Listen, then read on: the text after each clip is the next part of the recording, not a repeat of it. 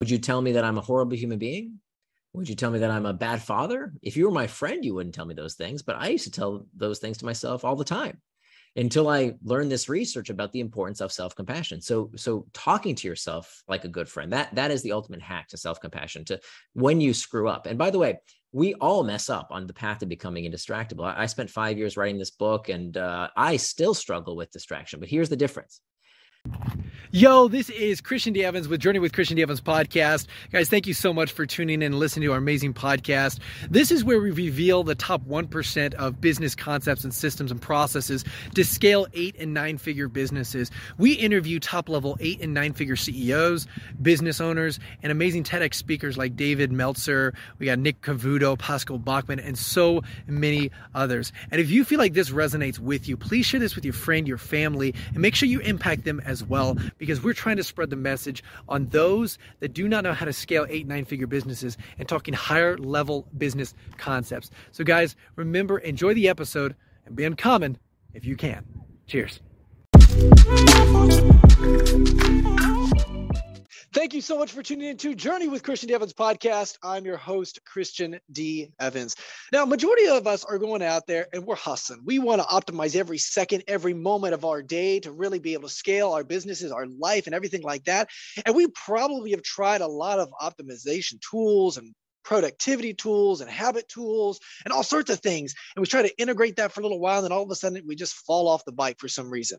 Well, have you ever asked yourself, what is the root cause of that distraction? Why do we keep getting distracted? Why are we not implementing this on a consistent basis, or become so habitual we don't even think about it? Well, you ask yourself this, and that's the reason why this next guest on, he's talking about, well, why we escape our discomfort and why that comes from, and where we're going to go into that a little bit. So we're so excited about having this guest on. He's the author of Hooked, How to Build Habit-Forming Products, Indistractable, How to Control Your Attention and Choose Your Life. He's an active investor. He's put in his backed habit-forming products like Eventbrite, Kahoot, Anchor.fm, which was acquired by Spotify, Refresh.io, acquired by LinkedIn, and so many other different investing businesses. He has also taught at the Lecture in Marketing at the Stanford Graduate School of Business and Design School. He's sold 2 companies, technology companies, since 2003. And now he has got his MBA from the Stanford Graduate School of Business. Please welcome my next guest, the one and only Nir Eyal. How you doing today, Nir? Great to be with you, Christian.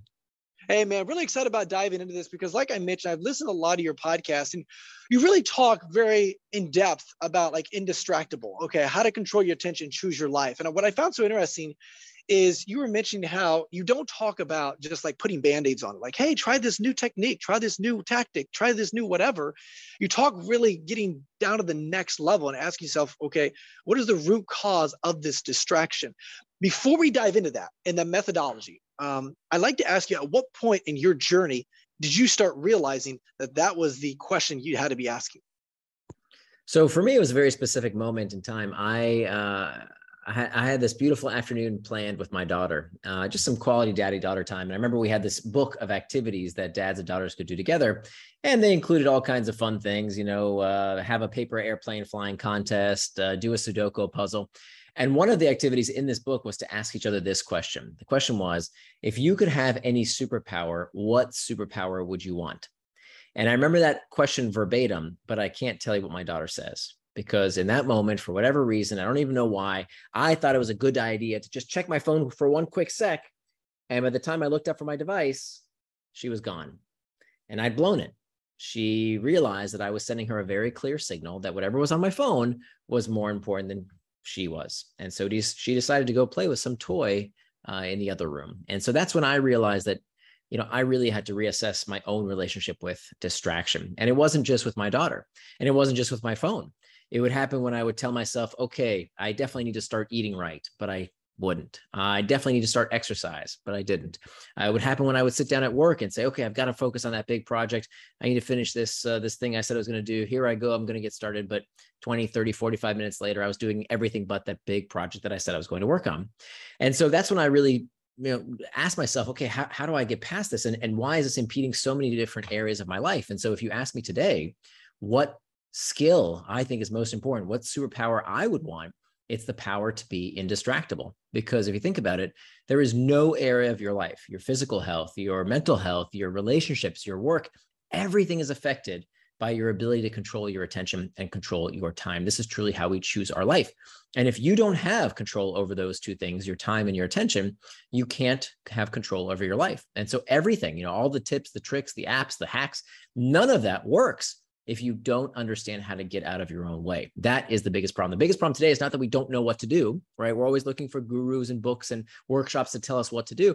We know what to do, folks. If you don't know what to do, Google it, right? Who doesn't know that if you want to get in shape, you got to eat right and exercise? Anybody not know that? Does anybody not know that if you want to do better at your job, you've got to do the hard work, especially the stuff that other people don't want to do? Does anybody not know that if you want to have good relationships, you have to be fully present with the people that you care most about? We all know this stuff. The problem is that we don't know what to do. The problem is we don't know how to stop getting distracted. We don't know how to stop getting in our own way. And how amazing would it be if you just did what you said you were going to do, right? That was my problem. I knew what to do. I just didn't do it. I didn't follow through. And so that's when I decided I really need to figure this out. And so I started on this journey. First, I read a bunch of books on the topic. And frankly, they all sucked because they all kind of said the same thing.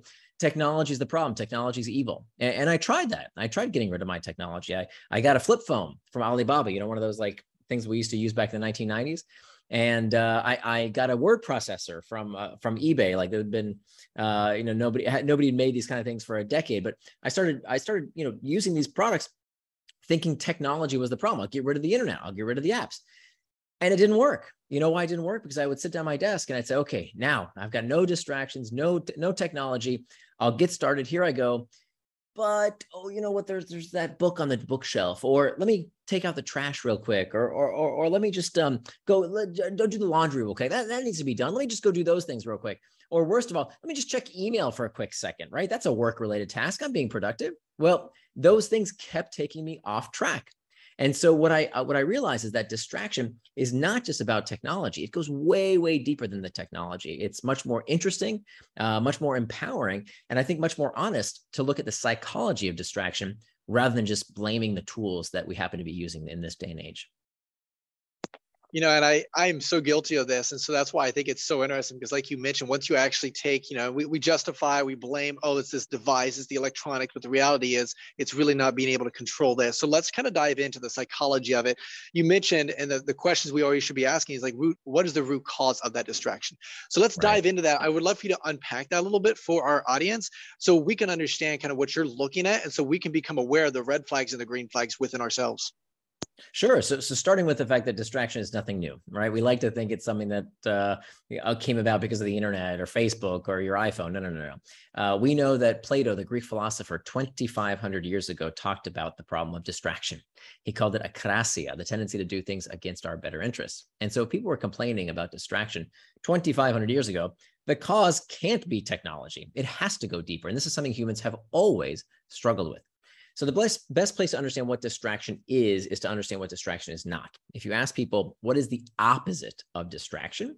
Most people will tell you it's focus. Okay, I don't want to be distracted, I want to be focused, but that's not true. If you look at the origin of the word, the opposite of distraction is not focus. The opposite of distraction is traction and distraction. Both words come from the same Latin root, trahare, which means to pull, and they both end in the same 6 letters, A-C-T-I-O-N, that spells action. So traction, by definition, is any action that pulls you towards what you said you were going to do, right? So things that move you closer to your values, help you become the kind of person you want to become, acts with intention, those are acts of traction. The opposite, distraction, is any action that pulls you further away from your goals, further away from your objectives, further away from living the kind of life you want and being the kind of person you want to become. So this is the first place we start. We have traction and we have distraction. So think about them like 2 arrows pointing in opposite directions. Okay. Now, what prompts us to traction and distraction are triggers. And there are 2 kinds of triggers. We have external triggers. These are all the pings, the dings, the rings, everything in our outside environment that leads us towards traction and distraction. And this is what we tend to blame, right? It's our phones, it's our computers, it's our kids, it's our boss, the things outside of us, okay? External triggers. Studies find, however, that external triggers are only the source of about 10% of our distractions, 10%. Okay. What's the other 90%? The other 90% of the time we get distracted not because of an external trigger, not because of something outside of us, but rather what I was alarmed to find in my 10 years of research is that distraction almost always begins from within. These are called internal triggers, and they are the source of 90% of our distractions. Internal triggers are uncomfortable emotional states. Loneliness, boredom, anxiety, uncertainty, stress. These uncomfortable sensations lead us to look for relief from those uncomfortable sensations, very often with a distraction. Okay. So distraction is always a desire to escape discomfort. It's very, very important insight. I don't care if it's too much news, too much booze, too much football, too much Facebook. You are always going to get distracted from one thing or another if you don't understand why you are looking to escape this uncomfortable sensation. Okay. You have to understand the root cause. And the root cause of 90% of our distractions are these internal triggers. So the first step to becoming indistractable is to master those internal triggers, because if you don't, they will become your masters. So let's talk a little bit about this a little bit in more depth. You mentioned loneliness, boredom, stress, uncertainty, anxiety, a few others as well. Now, you mentioned, because like you mentioned, when we experience that, then that becomes discomfort. So then we naturally, whether subconscious or a conscious program, we go and find something to distract ourselves with that. So let's kind of unpack this a little bit. Let's take, boredom or stress, for example. What can we do to, first of all, be aware of that consciously, so that that subconscious program is not running, and so that we can obviously kind of, hit that in the butt, so that we can build the right habit in that. Yeah. So this is super important, right? So let's back up a step and talk about what is motivation, right? Why do we do things that we know we shouldn't do, right? We know we should exercise. We know we should eat right. We know we should put down the cell phone and be with our kids, or work on the big project when we don't feel like it. We know to do this stuff. Why don't we feel motivated to do it? Well, the reason is because motivation is not what most people think. Most people think motivation is about the pursuit of pleasure and the avoidance of pain. Sigmund Freud said this. Jeremy Bentham said this. It's called the pleasure principle. But it ain't true. It's not true. Neurologically speaking, we do not do what we do for the pursuit of pleasure and the avoidance of pain. Neurologically speaking, everything we do for only one reason, and that is the desire to escape discomfort. Everything you do is done out of the desire to escape discomfort, even desiring to feel good. Pleasurable sensations, wanting, craving, lusting, are themselves psychologically destabilizing. Right? The brain doesn't do what feels good. The brain does what felt good. The memory of striving to feel something. Okay. It's still about emotion modulation. That's what the brain wants. So what does that mean? If all human behavior is about a desire to escape discomfort, that must therefore mean that time management is pain management. Okay. If you have a pen and paper, write that down. Time management is pain management. I would add weight management is pain management. Money management is pain management, because all human behavior is about the desire to escape discomfort. I didn't make this up. Neuroscience now proves this correct. This is a very Buddhist mentality, right? It's all about suffering. It's about maintaining this struggle with these uncomfortable sensations that are part of the human experience. So that means if we are not going to be slaves to these uncomfortable sensations, we have to learn how to master them. How do you do that? So there's a dozen different techniques I talk about in Indistractable in my book, but let me give you just a couple that I think are very, very helpful. One technique, and this comes from acceptance and commitment therapy. So everything in my book, by the way, I cite a lot of studies in the book. There's over 30 pages of citations, because I don't want to be one of these self-help books that's, hey, here's my personal pet philosophy. I think it's true, so you should too. I hate those kind of books. Not only does it have to be practical and effective, these techniques have to be backed by peer-reviewed studies. So acceptance and commitment therapy has this well-studied technique that's called the 10-minute rule. And the 10-minute rule works like this. The 10-minute rule says that you can give in to any distraction, okay? Whether it's your cell phone, whether it's that piece of chocolate cake, whether it's the cigarette you're trying to quit smoking, whatever the case might be, you can give in to any distraction, but not right now, in 10 minutes, okay? Not for 10 minutes, in 10 minutes. So many times, I'm a professional writer, and so I write every day. And many times while I'm writing, all I want to do is Google something or check email or do anything but the thing I'm working on right now, because it's hard work. I want to escape the discomfort of all these internal triggers of, is what I'm writing any good? Are people going to like it? What if nobody reads it? What if it doesn't lead anywhere? What if it's boring? Right? I have all these internal triggers bouncing around my head. So all I want to do is go escape them by checking email or Googling something or whatever. But instead, what I do is I say, okay, I can do those things. Okay. I'm a grown adult. I can do anything I want. I can do those things, but in 10 minutes, So I'll set a timer on my phone. I'll put it down. Now I have a choice to make. I can either get back to the task at hand, or I need to do what psychologists call surf the urge. Surfing the urge acknowledges that these uncomfortable sensations, these internal triggers, they crest and they subside. But that's not the way most people think about these sensations. When we feel mad, we think we're always going to be mad. When we're bored, we're always going to be bored. When we're stressed, we feel like we're always going to be stressed. But of course, these sensations are transient. They're like waves, right? So if you can ride that wave like a surfer on a surfboard, you can surf that urge for just a few minutes. And I tell you the script to talk in your own head as you're surfing the urge. And what you will find is 9 times out of 10, when that alarm goes off for those 10 minutes, and now you can give into that distraction, the urge is gone. 9 times out of 10, you'll be back at the task at hand. So it's a very, very effective technique. Anybody can use it starting today, right? You know this technique now. Now, there's a lot of other techniques you can use. We've only talked about one part of the Indistractable model. There's a lot more as well, but that's just one of about a dozen different techniques that anyone can start using.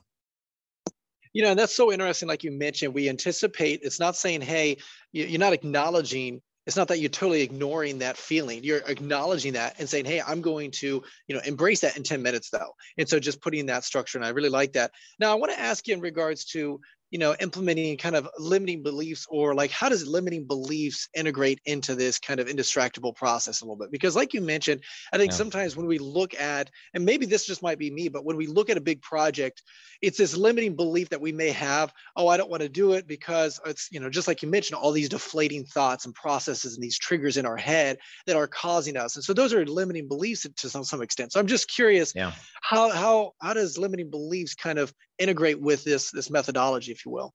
Yeah, no, this is a super important point because there's so much bad common wisdom out there that just ain't true, and much of it, unfortunately, came out of the psychology community. So there's this belief in what psychologists call ego depletion. Even if you don't know what ego depletion is, you probably experienced it. Ego depletion says that willpower is a limited resource, okay, that you run out of willpower. And there was a psychologist, a pretty prominent psychologist, that perpetuated this idea that, hey, look, willpower is like a charge in a battery, right? Or gas in a gas tank. You run out of willpower. And I used to think this was true for a very long time. I didn't know what it was called, but, I'd come home from work after a long day and I would say, I feel spent. Right.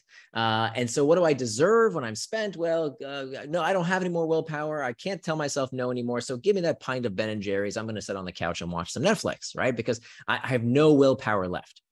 And then a group of researchers, whenever we in the social sciences find that a study sounds too good to be true, it sounds a little fishy, what do? We try and replicate the study. We rerun it. And it turns out what we now know that willpower, this idea that willpower is a depletable resource, just ain't true. It doesn't look like the original psychologist studies replicate. We don't know why they don't replicate, but it turns out study after study show that ego depletion, this idea that willpower is a limited resource, just ain't true. It does not exist. It's a myth, except in one group of people. There is one group of people who really do run out of willpower, just like if it was a charge in a battery. And those people, and only those people, are people who believe that willpower is a limited resource. That's it. It's the only people it affects. So why do I tell this story? So this answers your question around self-image, right? And how we view our own temperament. And so we hear this all the time. We hear people saying, oh, I'm so OCD, or I'm so ADHD, even when they haven't gotten an actual diagnosis. I'm no good with time management. I have an addictive personality. I'm a Sagittarius. I'm not a morning person. So many limiting so many beliefs that we lop onto ourselves, that we attach to ourselves, that really hurt us. So what we need to do instead is to adopt self-images that serve us rather than hurt us. And so the self-image I want you to adopt is that you are indistractable. I made up this word, indistractable, because it sounds like indestructible. And so as opposed to plopping on a self-limiting belief, some kind of identity that I'm no good at time management, or I have an addictive personality, or I have undiagnosed ADHD, or whatever it might be, as opposed to adopting a label, which really doesn't serve you most of the time. Because of course, we all know Henry Ford, who said that whether you believe you can or you can't, you're right. Think about that for a minute. Whether you believe you can or you can't, you're right. Just like those people in that study who believed that willpower was limited resource, ran out of willpower. So if you believe you are something, you're likely to act in accordance with it. So don't believe you're no good at time management. Believe that you are indistractable. You can use that as your personal moniker. That is who you are. Now, this I love, because you mentioned this in other interviews in regards to the identity a little bit. And so, because boredom, stress, uncertainty, anxiety, right? What I've noticed is, and anxiety is, it's a tough little situation itself. But outside of that, like you were mentioning, when you start realizing, hey, I'm an anxious person, I'm always anxious, I'm whatever, right? We start kind of feeding that into ourselves. So then it's almost like a self-fulfilling prophecy, if you will. Same thing with, well, whenever I'm bored, I'm always going to do this, right? And, just personally, let me add real quick. Also, this idea that technology is addicting us. It's a terribly dangerous idea. You hear people say technology is hijacking our brains. Shut up. What hijacking is what they did to us on 9/11, right? Hijacking is not, ooh, I like checking Instagram. Give me a break, right? That's disrespectful. That is not even appropriate. These tools are not addicting everybody. Right? We say, oh, they're addictive. Well, yes, some people get addicted, just like some people get addicted to alcohol, right? Alcohol is way more addictive, I promise you, than anything that's on your phone. But is everybody who has a glass of wine with dinner an alcoholic? Of course not, right? So why do we think that somehow everybody who uses social media or whatever technology is addicted? They're only addicted if they think they are. Now, some people do have the medical condition, right? There is such a thing as the pathology of addiction. It's about 3% of the population. Some people do have it. There's a 97% chance that ain't you. So don't have that perception that somehow, oh, well, there's nothing I can do, right? What happens when we tell people that technology is hijacking their brains, that it's addictive? There's nothing they can do about it. Guess what they do? Nothing. So don't believe this lie, I think, perpetuated by the tech companies. I think the tech companies want you to believe you're addicted, right? Because that makes you more likely to not try and moderate your use. Don't buy that BS from these tech critics that, run around saying technology is so bad. We can use technology. It's a wonderful tool. It helps us connect with people. It helps us live richer, better lives. But as long as we use it and don't let it use us. You're saying some really powerful stuff. And I think there's so much validation behind that. Now, I want to talk a little bit about and looping into meditation a little bit, because you and I, we've known, well, hey, if you meditate and visualize yourself being indistractable, right, then all of a sudden it becomes your identity of who you are. So sometimes it has to be internal here. So I'd love to ask, how important is that on this scale of integrating this into this path? Meditation specifically? Yes. Mm-hmm. Not very, not very. And I'll tell you why. Because meditation has been shown to have many, many benefits. Primarily, when we look at the research literature, the benefits are that it makes you a better meditator. And I know that's going to take a lot of people by surprise. And it's great. If you enjoy meditation, do it. But we have to also acknowledge that meditation doesn't work for everyone. Some people don't respond positively to it. And it doesn't necessarily generalize to all areas of your life. And so if meditation works, if meditation helps you be more aware of your bodily sensations, that's, I think, what the biggest benefit of meditation is. It helps you become aware of the fact that you don't have to believe everything you think or feel. That's the most powerful thing about meditation, is that opening, that awareness that you are not your thoughts, the little chatter in your voice that says those terrible things all day long. I know you and I both hear them. That you don't have to listen to that little voice. You can moderate that and just say it means nothing. It's just passing chatter. That's what meditation is really good for. But I would argue it's not enough. And I think a lot of folks, and I'm not saying you're doing this, but I think a lot of people peddle meditation as the solution for everything. And I just don't want people who maybe have tried meditation and it didn't work for them to think that there's something broken or wrong with them. Meditation isn't for everyone. And that's why we have to use these multiple techniques in concert. And I want you to know, I look through hundreds of different techniques around how to sustain our attention and be fully present. And most of them I did not include because there wasn't great evidence for it in the research literature. Again, I'm very much about the research literature. And the hardest part about what I did writing this book was to file down to the most impactful techniques, the things that have the biggest bang for your buck when it comes to the time and effort you put into these techniques to make you indistractable. This is interesting. I really appreciate you bringing that up because I like that. I like that unorthodox thought process in regards to meditation, and also making sure that when you're integrating these indistractable processes, hey, that's okay. You don't need this to be able to, be able to achieve indistractable identity, if you will. So let me ask you this, because I want to loop back around in regards to that story of when this started becoming aware. Like you had your daughter, and boom, all of a sudden you became distracted, and that was your own flaw a little bit. And I appreciate you being authentic and sharing that.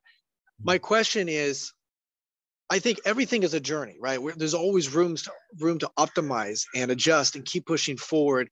And one of those things is, how do we give ourselves grace during that time? And maybe just even talk about your story a little bit in regards to, hey, you know what? I messed up in this, but hey, how am I going to? And you mentioned this, the reflection aspect, right? Getting yourself and, hey, what does this look like? But also, hey, how can I make sure that when I do fail, then how do I optimize this? And really, that reflection, how to optimize even the reflections period.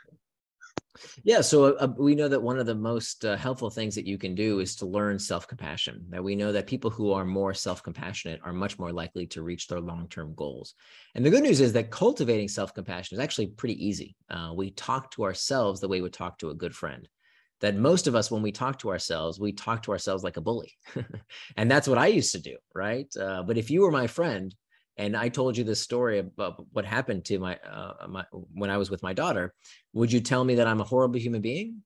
Would you tell me that I'm a bad father? If you were my friend, you wouldn't tell me those things, but I used to tell those things to myself all the time until I learned this research about the importance of self-compassion. So talking to yourself like a good friend, that is the ultimate hack to self-compassion, to when you screw up. And by the way, we all mess up on the path to becoming indistractable. I spent 5 years writing this book, and I still struggle with distraction, but here's the difference. An indistractable person is not a person who never gets distracted. That's not what being indistractable means. Being indistractable means you understand why you got distracted so you can do something about it next time. Paulo Coelho had a wonderful quote. He said, "A mistake repeated more than once is a decision." So good, I'm going to say it again. A mistake repeated more than once is a decision. Distractible people keep getting distracted by the same things again and again. How many times can we blame our phones, for God's sakes? Okay, your phone's distracting, right? Like, surprise, we know. What are you going to do about it? Are you going to keep getting distracted? Are you going to make a decision to be a distractible person by allowing it to continue to distract you again and again and again? Or do you stand up and say, no, I know why I got distracted now, right? That's what the 4 parts of the indistractable model are all about. We talked about one of them. When you understand how you got distracted, why you got distracted, you can say, hey, okay, you did it to me once, distraction, but you're not going to do it to me again, because I know every distraction only has one of 3 causes: an internal trigger, an external trigger, or a planning problem. That's it. There's only 3 potential causes for every single distraction in your life. So an indistractable person says, no, you're not going to get me again distraction. I'm going to take steps today to prevent getting distracted again tomorrow.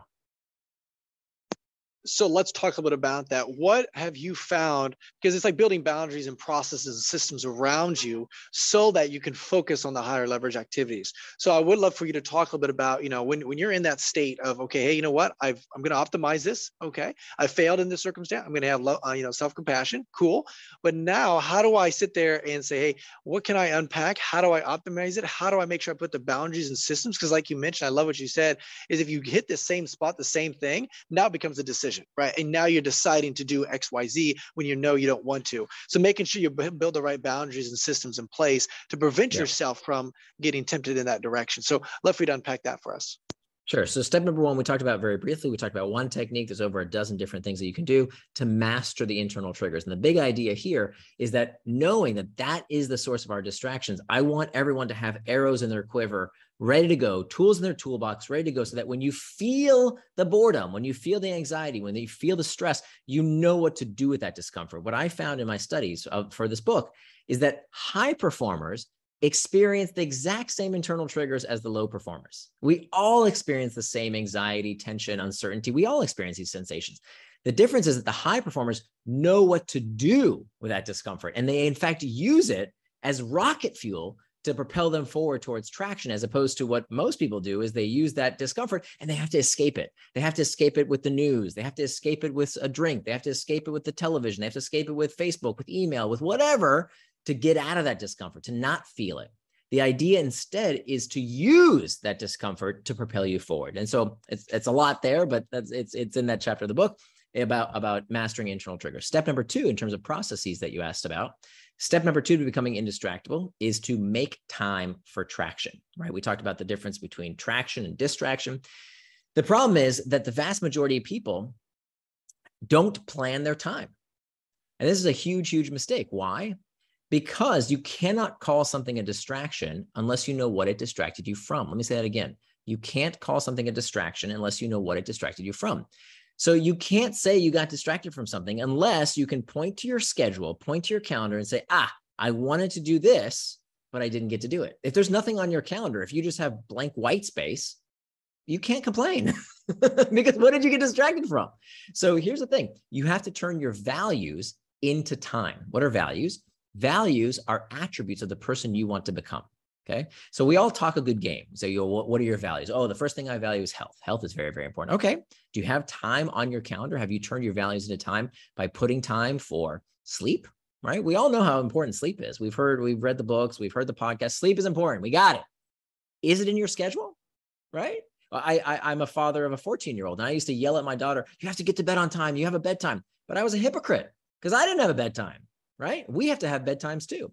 If physical health is important to you, do you have time for exercise? By the way, I'm not saying it has to be your value, but if that is one of your values, do you have time in your schedule for prayer, for meditation, for reading, for exercise, for the things that are important to take care of yourself? Then do you have time to live out your values as they are important to your relationships, right? If part of your value system is to be a loving spouse, a caring father, for example, is it on your calendar to be a good friend? Okay, you talk a good game, but do you have time to call your mom, to call your friends, to spend time with people you love? Is it in your schedule? Because you know what's going to happen. If you don't put that time in your schedule, it's not going to happen. And then finally, your work, okay, which is the last of these 3 life domains. But this is where people, most think about time management. The problem is that most people spend their entire day doing what's called reactive work. Reactive work is a kind of work that we're doing, reacting to things, right? Reacting to emails, reacting to notifications, reacting to our boss calling us. That's reactive work. That's how most people spend most of their time. But indistractable people spend a time planned for reflective work. Reflective work is the kind of work that can only be done without distraction. Planning, strategizing, being creative, thinking, for God's sakes, can only be done without distraction. So indistractable people plan the time to do reflective work, because if you don't, I promise you, you're going to run real fast in the wrong direction.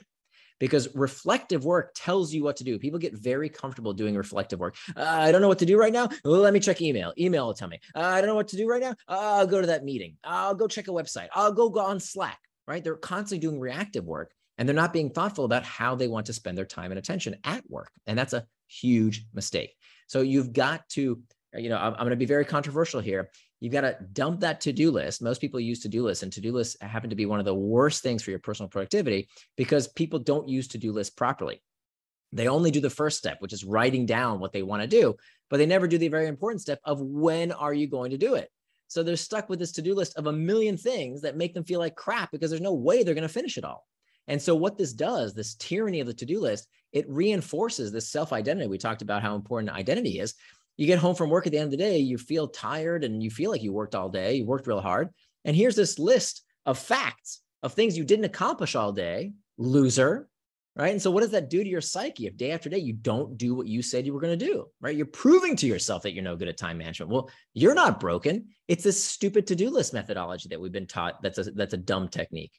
So time boxing is a much, much better technique. And by the way, it's supported by way more research. This is called making an implementation intention in the psychology literature. Turns out that's a much better technique. And the secret to it is that what you have to do is to stop measuring output. Okay, this is a really important point. People who use to-do lists on their own without sticking to a time box calendar, they measure themselves by how many cute little boxes they check off. Okay, right? That's what they get off on. Oh, look how many cute little boxes. I've actually worked with people who will write things down after they have done it on their to-do list so they can get the joy of checking it off. It's completely ridiculous, right?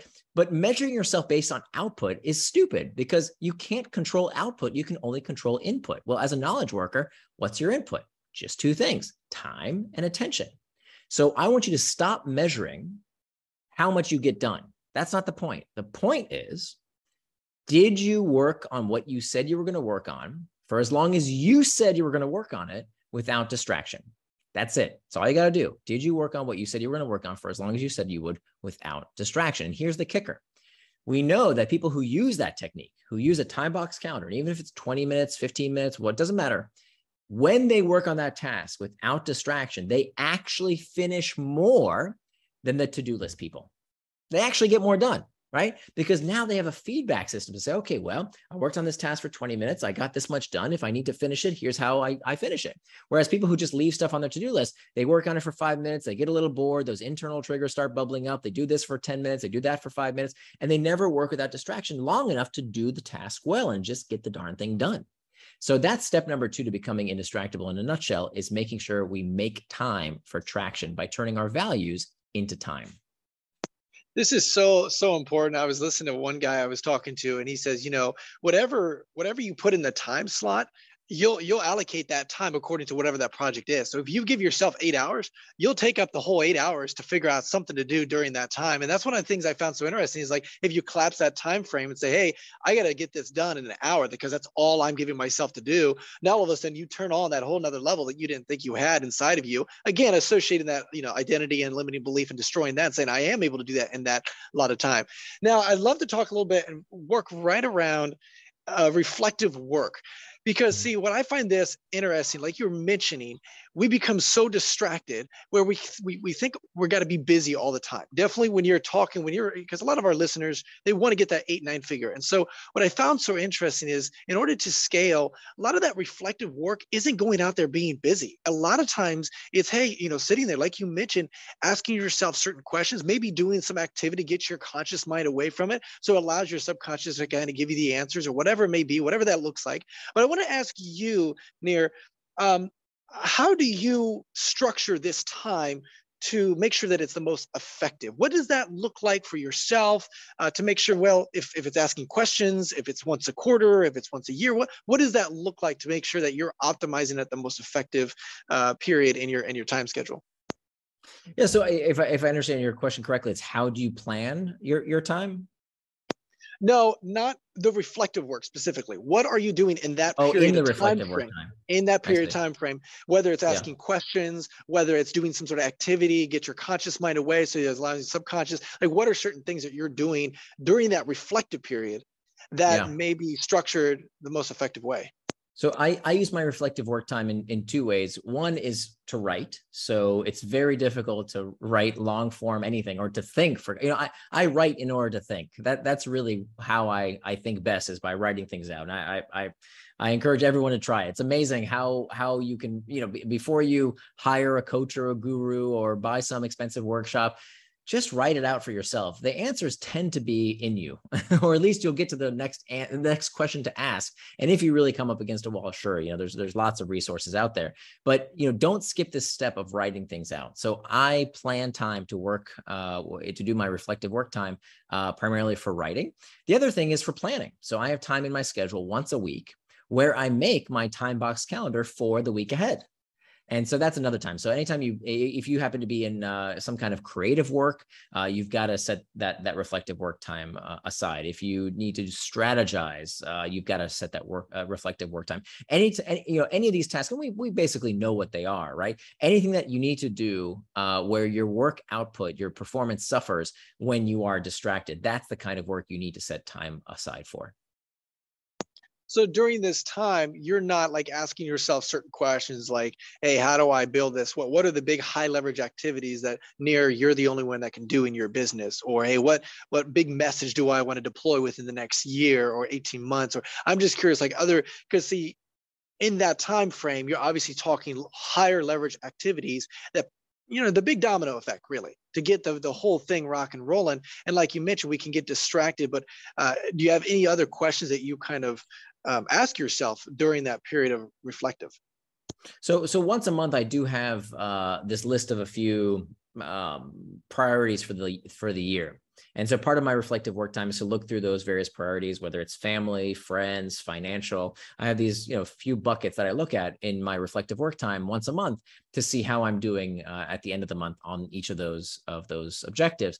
And then I'll change my weekly calendar if something needs to change. So if I have, like, for example, a fitness goal that maybe I'm slipping on for one reason or another, okay, let me reassess. Maybe I'm not putting enough time into it, or maybe I'm putting too much time into it. And how can I change my calendar accordingly? Well, what we don't want to do, what we want to be careful of doing is over visualizing. A lot of folks will put too much effort into visualizing some kind of promised land future, and this can be actually dangerous.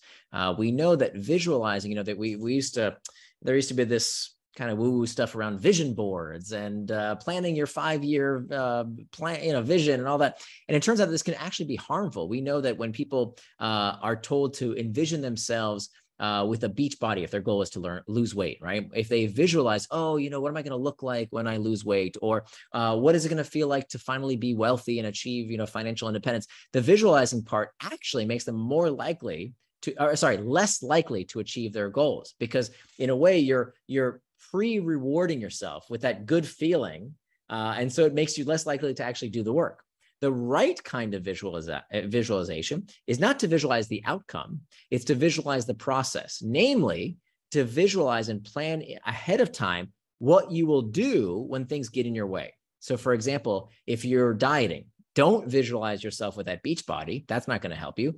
Visualize what will happen when you're trying to cut calories and someone offers you a chocolate cake at a party.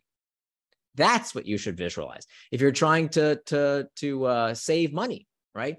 Visualize what you will do when you feel that urge to splurge. Okay, that's the right kind of visualization. This is so unorthodox, and I love this, man. I love how you just approach these things, because there's, everybody says one thing, and then all of a sudden you're coming over here and like, hey, no, this is actually what's happening. And Yeah. I'm so glad we're having this conversation. I want to talk a little bit about. I told you, there's so many things that I thought was true, and then when you look at the research, there's so much of it that's either not backed by any science at all, or actually the exact opposite of what the science tells us.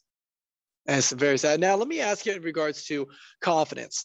We talked a little bit about limiting beliefs and then identity as well. But one of the things I've discovered when I'm talking to a lot of these 8 and 9-figure entrepreneurs, there's this like in-depth, deep-rooted confidence that they know they can become an 8, 9-figure entrepreneur. Like maybe they don't have the visualization, maybe they don't have the infrastructure, they don't know exactly how yet, or they haven't built that out, but they have this like deep-rooted, like, I know that I can. And so I'd love to get in regards to like indistractable, right?